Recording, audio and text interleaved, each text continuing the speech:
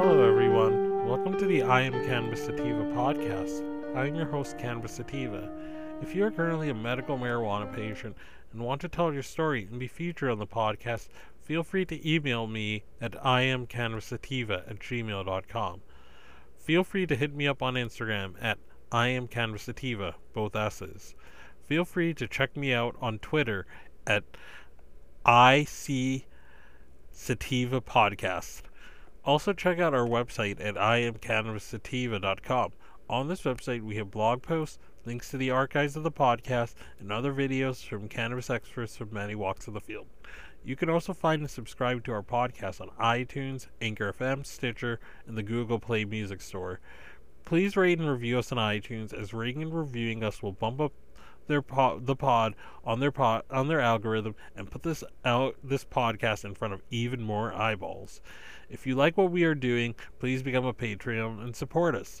We plan to do big things with this podcast and this humble little project, such as going to trade shows, visiting other MMJ or recreational states, and doing on-field work. By supporting us, it helps us keep the lights on, pay rent, pay for hosting and equipment and travel. And you can do this by going to https://anchor.fm/I Am Cannabis Sativa podcast /support.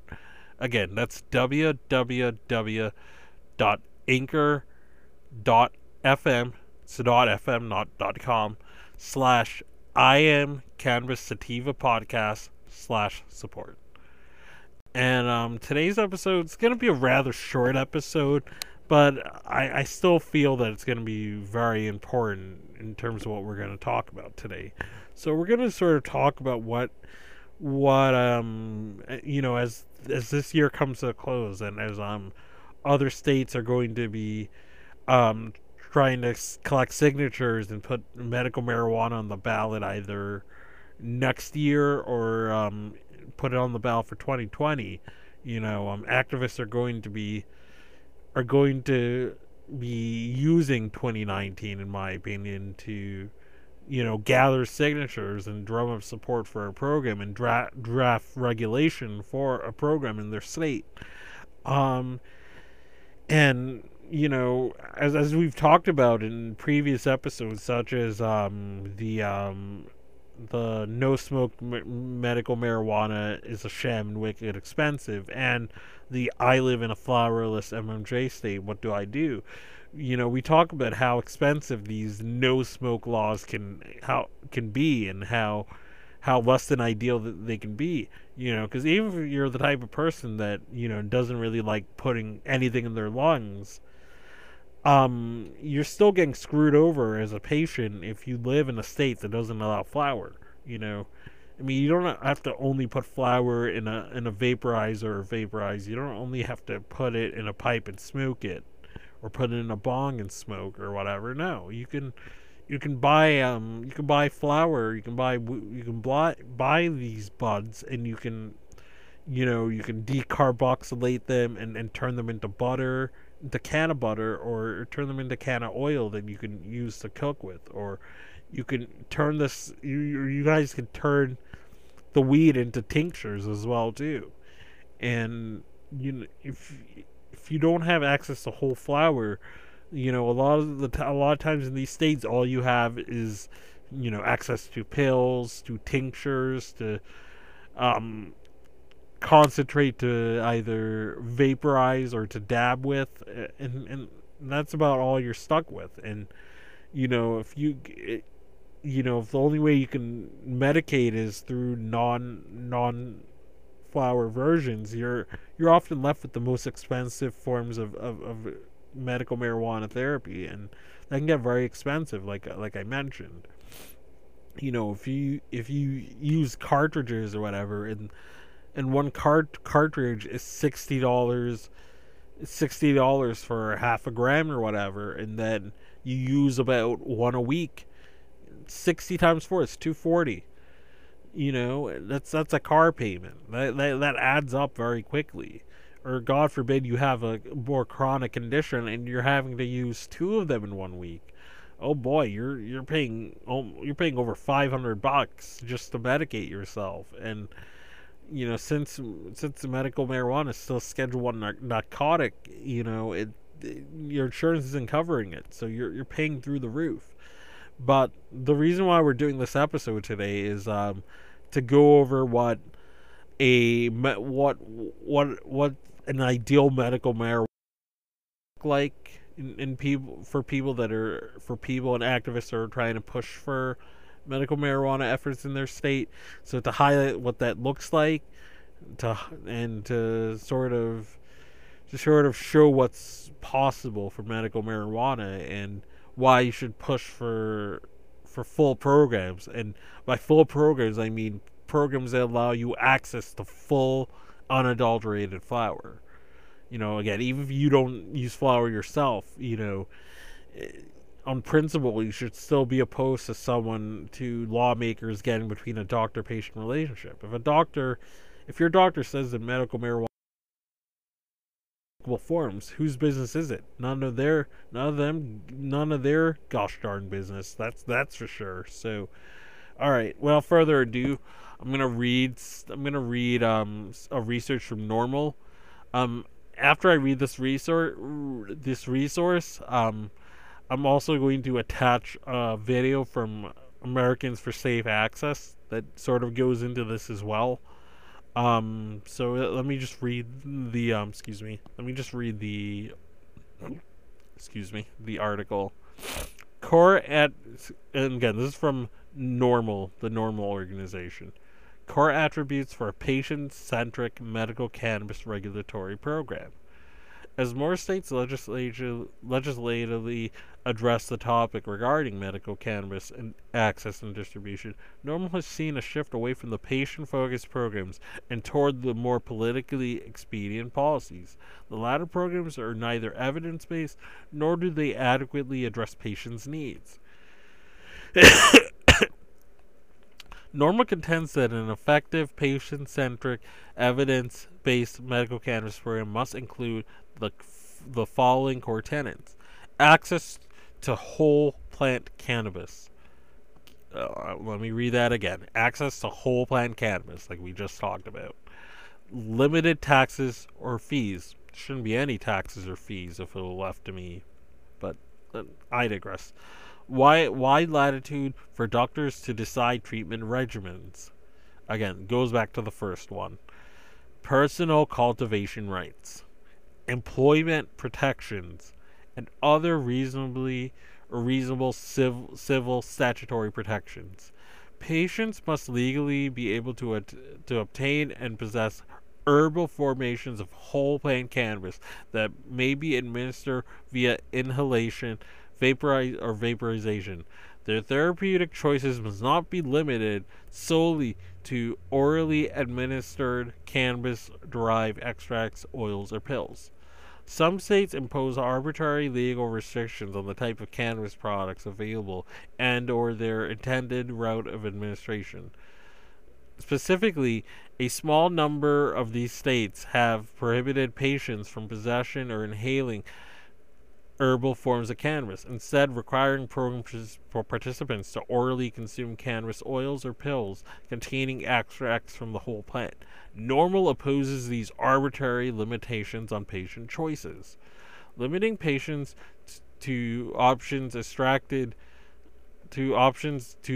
limiting patient options to extracted oral formulations is not in their best interest. Herbal cannabis contains more than 100 distinct cannabinoids, unique physiologically active components in the plant. Many of them act synergistically with one another. Moreover, the plant's oils contain numerous terpenes that also possess a variety of therapeutic effects. Many scientists now believe that the combined administration of many of these parts of the plant produce a synergistic effect necessary in order for patients to achieve maximum therapeutic benefit. As acknowledged by the famed surgeon Dr. Sanjay Gupta, all of these components of the cannabis plant likely exert some therapeutic effect, more than any single compound alone. Unlike other drugs, that may work as single compounds synthesized in a lab. Cannabis may offer its most profound benefits as a whole plant, and if we let the entourage effect flower, restricting patients' access to herbal cannabis limits their exposure to these therapeutic properties, as many of these constituents are no longer present in formulations produced following the extraction of individual cannabinoids. Furthermore, oral administered non-herbal forms of cannabis possess delayed onset and their effects and are far less predictable than herbal cannabis. Once inhaled, compounds like THC or CBD rapidly pass through the lungs to the bloodstream, resulting in rapid onset drug effect. By contrast, pills must be metabolized by the liver over a period of up to several hours before the patient experiences any therapeutic effects. This delayed onset and a degree of variability of drug effect makes it extremely difficult for a patient to accurately self-regulate their dosing. As a result, many patients seek rapid relief for symptoms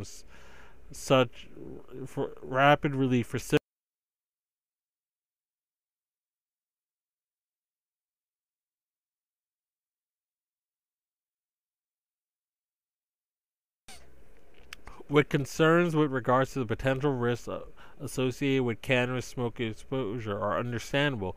They are largely not evidence based. Cannabis smoke exposure, even over the long term, is not associated with the same detrimental health effects as is tobacco exposure. Specifically, longitudinal trials do not show a causal link between cannabis smoke exposure, lung cancer, COPD, or other detrimental effects on pulmonary function. Also, patients' exposure to unwanted combustive gases may be readily mitigated by the use of a vaporizer, a device which heats herbal cannabis to a point where cannabinoid vapors form, but below the point of combustion, thereby reducing the intake of combustion smoke and other pollutants such as carbon monoxide and tar.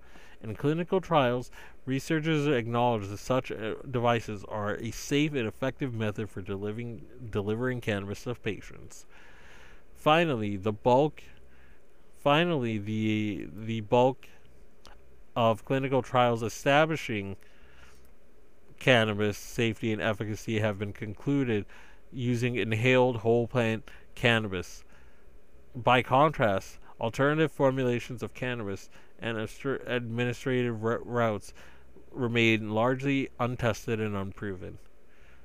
Patients must not be forced to pay unreasonable taxes or fees.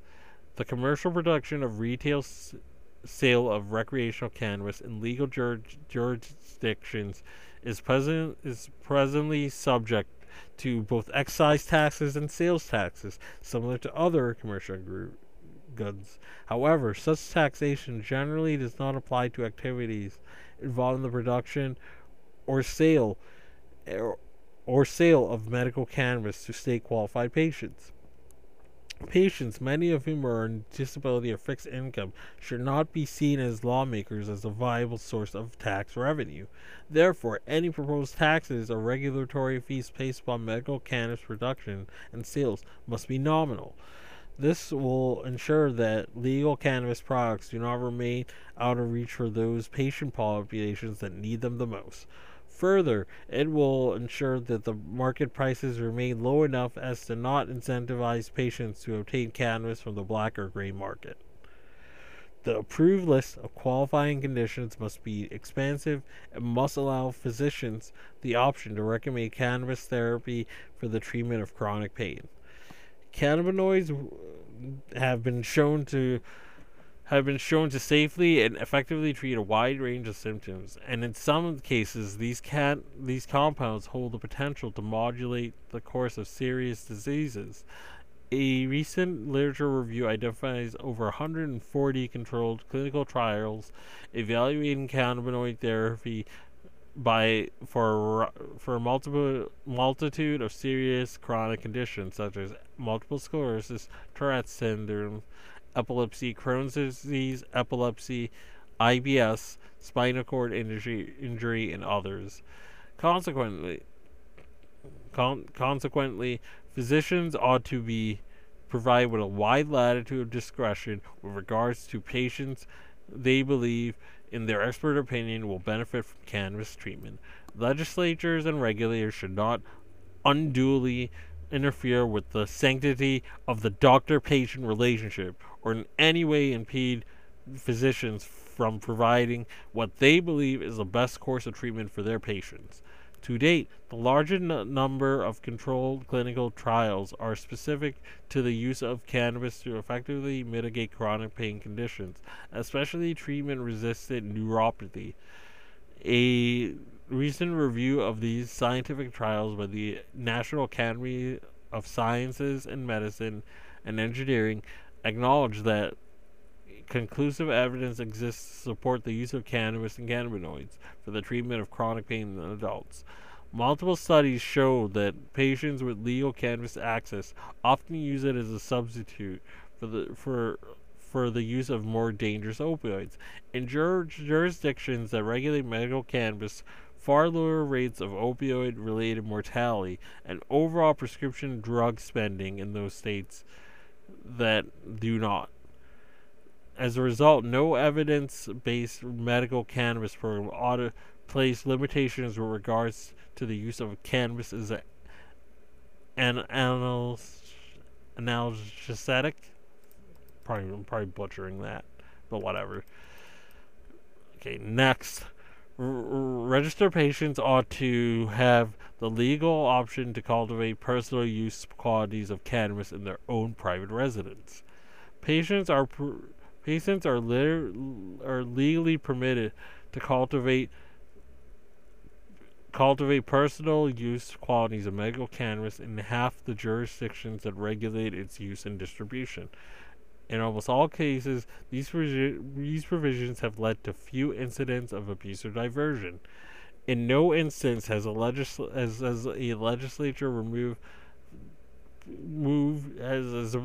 moved to eliminate patients' home grow rights in a jurisdiction that has previously permitted such activity. Nonetheless, lawmakers in several states in recent years have elected to move forward with medical cannabis programs that explicitly prohibit patients from engaging in home cultivation. NORML opposes this position. NORML maintains that disallowing patients to engage in personal cultivation of cannabis is an arbitrary prohibition that has no basis in public safety. NORML supports the right of individuals to grow their own cannabis as an alternative to purchasing it from licensed commercial growers.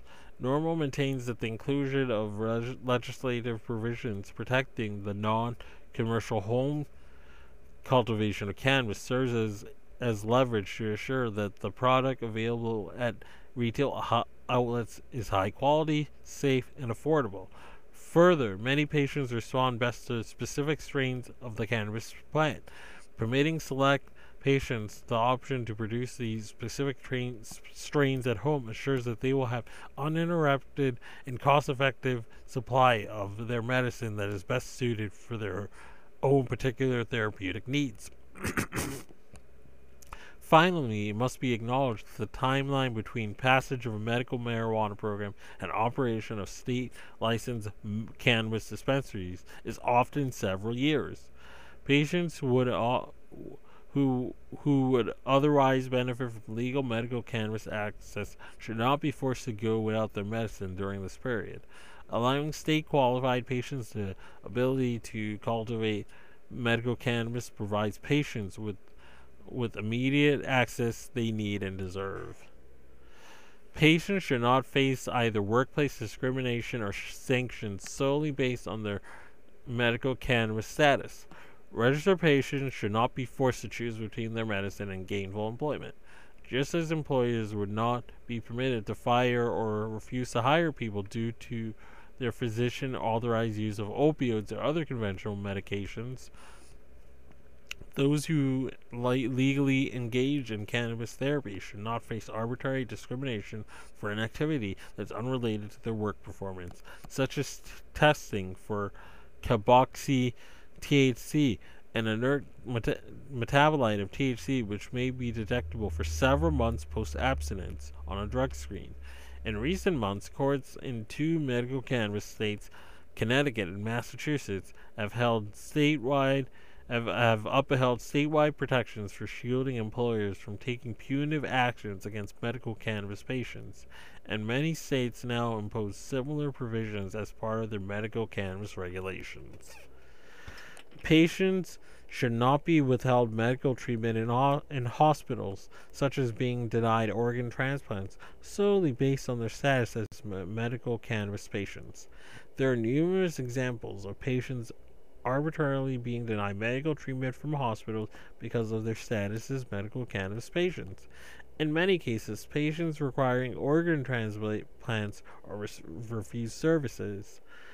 Scientific reviews finds no negative association between a cannabis use history and organ transplant survival rates. As a result, various states such as California and Maine have in recent years enacted statutory language explicitly prohibiting hospitals from arbitrarily withholding services from patients solely based on their medical cannabis status.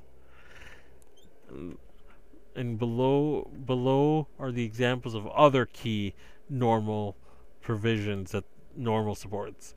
Patients should not face a loss of child custody solely based on their status as a medical cannabis patient. Patients should not be subject to housing discrimination based upon their status as a medical cannabis patient. Cannabis or other cannabis-derived products provided at state licensed dispensaries must be subject to adequate testing for quality, potency, pesticide, and adulterants. Cannabis product packaging must prominently display accurate information with regards to cannabinoid content and potency. In order to ensure that market demand is adequately met and that registered patients have convenient access to medical cannabis products, regulators should not impose arbitrary caps on the number of licenses available for qualified commercial growers, commercial producers, manufacturers, or dispensing facilities. Okay, so that wraps up that article from NORML about what a ideal program would look like, and I mean they put everything in a way that's better than I could have ever done it. Yeah, I mean, all these programs should. If you're trying to get signatures, or if you're working with the proper channels to put medical marijuana on the ballot, it's key that the people in your state, that medical marijuana is accessible to them. There should be a pretty extensive list of qualifying conditions, so anyone that a cannabis doctor feels could benefit could be written a prescription. And better yet, this shouldn't even be a list entirely. It should just be for whatever condition a cannabis doctor sees fit. I believe Oklahoma, they launched their program without a list of qualifying conditions. They left it up to the doctor. These programs need to be as broad and as inclusive as possible, so that the average person can access them. And another thing that I like that the article references, patient fees being kept at a minimum. In my state, it's you pay $200 every year to the state of Massachusetts. No, you pay $200 to your cannabis doctor, $50 to the state of Massachusetts. So that's a whopping $250 every year to renew and get your medical marijuana card. That's out of reach to a lot of people, and I know for a fact, and I feel that I'm gonna have to punt or just avoid getting a card this year, because I don't think I'm gonna afford to renew this January. If I'm to be 100, But I mean, I have a different situation than a lot of people. You know, my state happens to be a recreational state, so I can just, you know, I can just suck it up and pay the $60 it will cost me to get an eighth, and, you know, just sort of manage through that, and through my caregiver, who gets me tinctures and edibles for pretty decent price. So I'm gonna have to sort of stick to that. But I'm lucky I'm in a recreational state. If I wasn't, I would have much less options, and I'd be either forced to go to the black market, or I'd have to be forced to forego this effective medicine. But it's essential that these states that are implementing medical marijuana make it cheap and accessible. They also should not ban whole plant medicine and put these no smoke laws that I've been talking about, because then it makes it so only pills, you know, vape pens and oils and concentrates are available, and those can get very pricey very, very quickly. You know, it can get very, very expensive very quickly, and when you only make the most expensive forms of medical marijuana available, people either drop out of the program and go back to the black market, or go back to their woman or guy who sells them oregano, or they don't renew, and then they just go back to pharmaceuticals. You know, if these dispensaries and these programs are really serious about making this accessible, you know, they need to make whole flower available. And I really feel that a lot more states need to put employment protections. You know, you should not have to choose between, you know, providing for yourself or providing for your family and your health. You should be able to have both of those things. I'm gonna enclose that video from Americans for Safe Access, and then that'll close out the episode. And as always, everyone, stay medicated, my friends. There are a lot of regulations and laws being created that exclude the patient's voice. And that is because the patient has never been invited to the conversation. There are some priorities that you want to look for in proposed regulations that Americans for Safe Access regards as crucial. For instance, that protect patient cultivation so that individual patients are allowed to grow their medicine. At the same time, a provision for a medical marijuana dispensary for patients who cannot or will not grow their own medicine.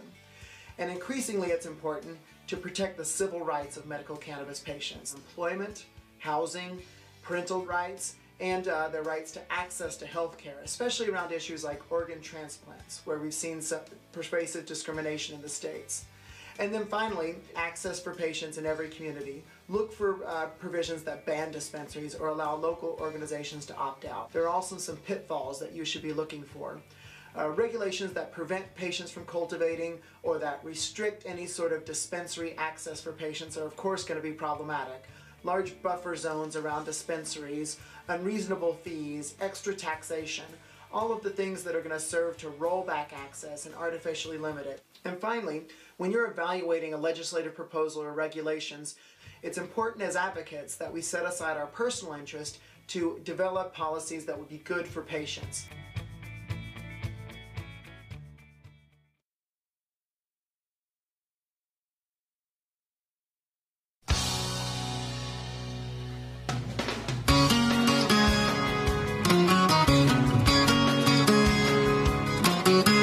Look around your world, pretty baby. Is it everything you hoped it'd be? The wrong guy, the wrong situation, the right time to roll to me. Roll to me. And look into your heart, pretty baby. Is it aching with some nameless need? Is there something wrong and you can't put your finger on it? Right then, roll to me.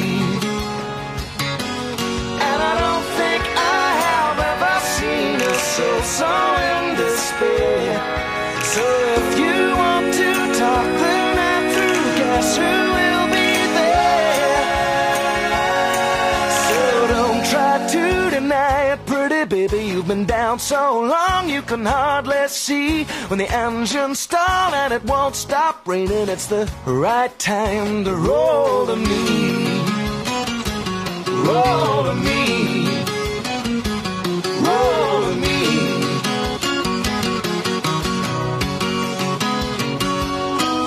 And I don't think I have ever seen a soul so in despair. So if you want to talk the night through, guess who will be there? So look around your world, pretty baby. Is it everything you hoped it'd be? The wrong guy, the wrong situation, the right time to roll to me, the right time to roll to me, the right time to roll to me.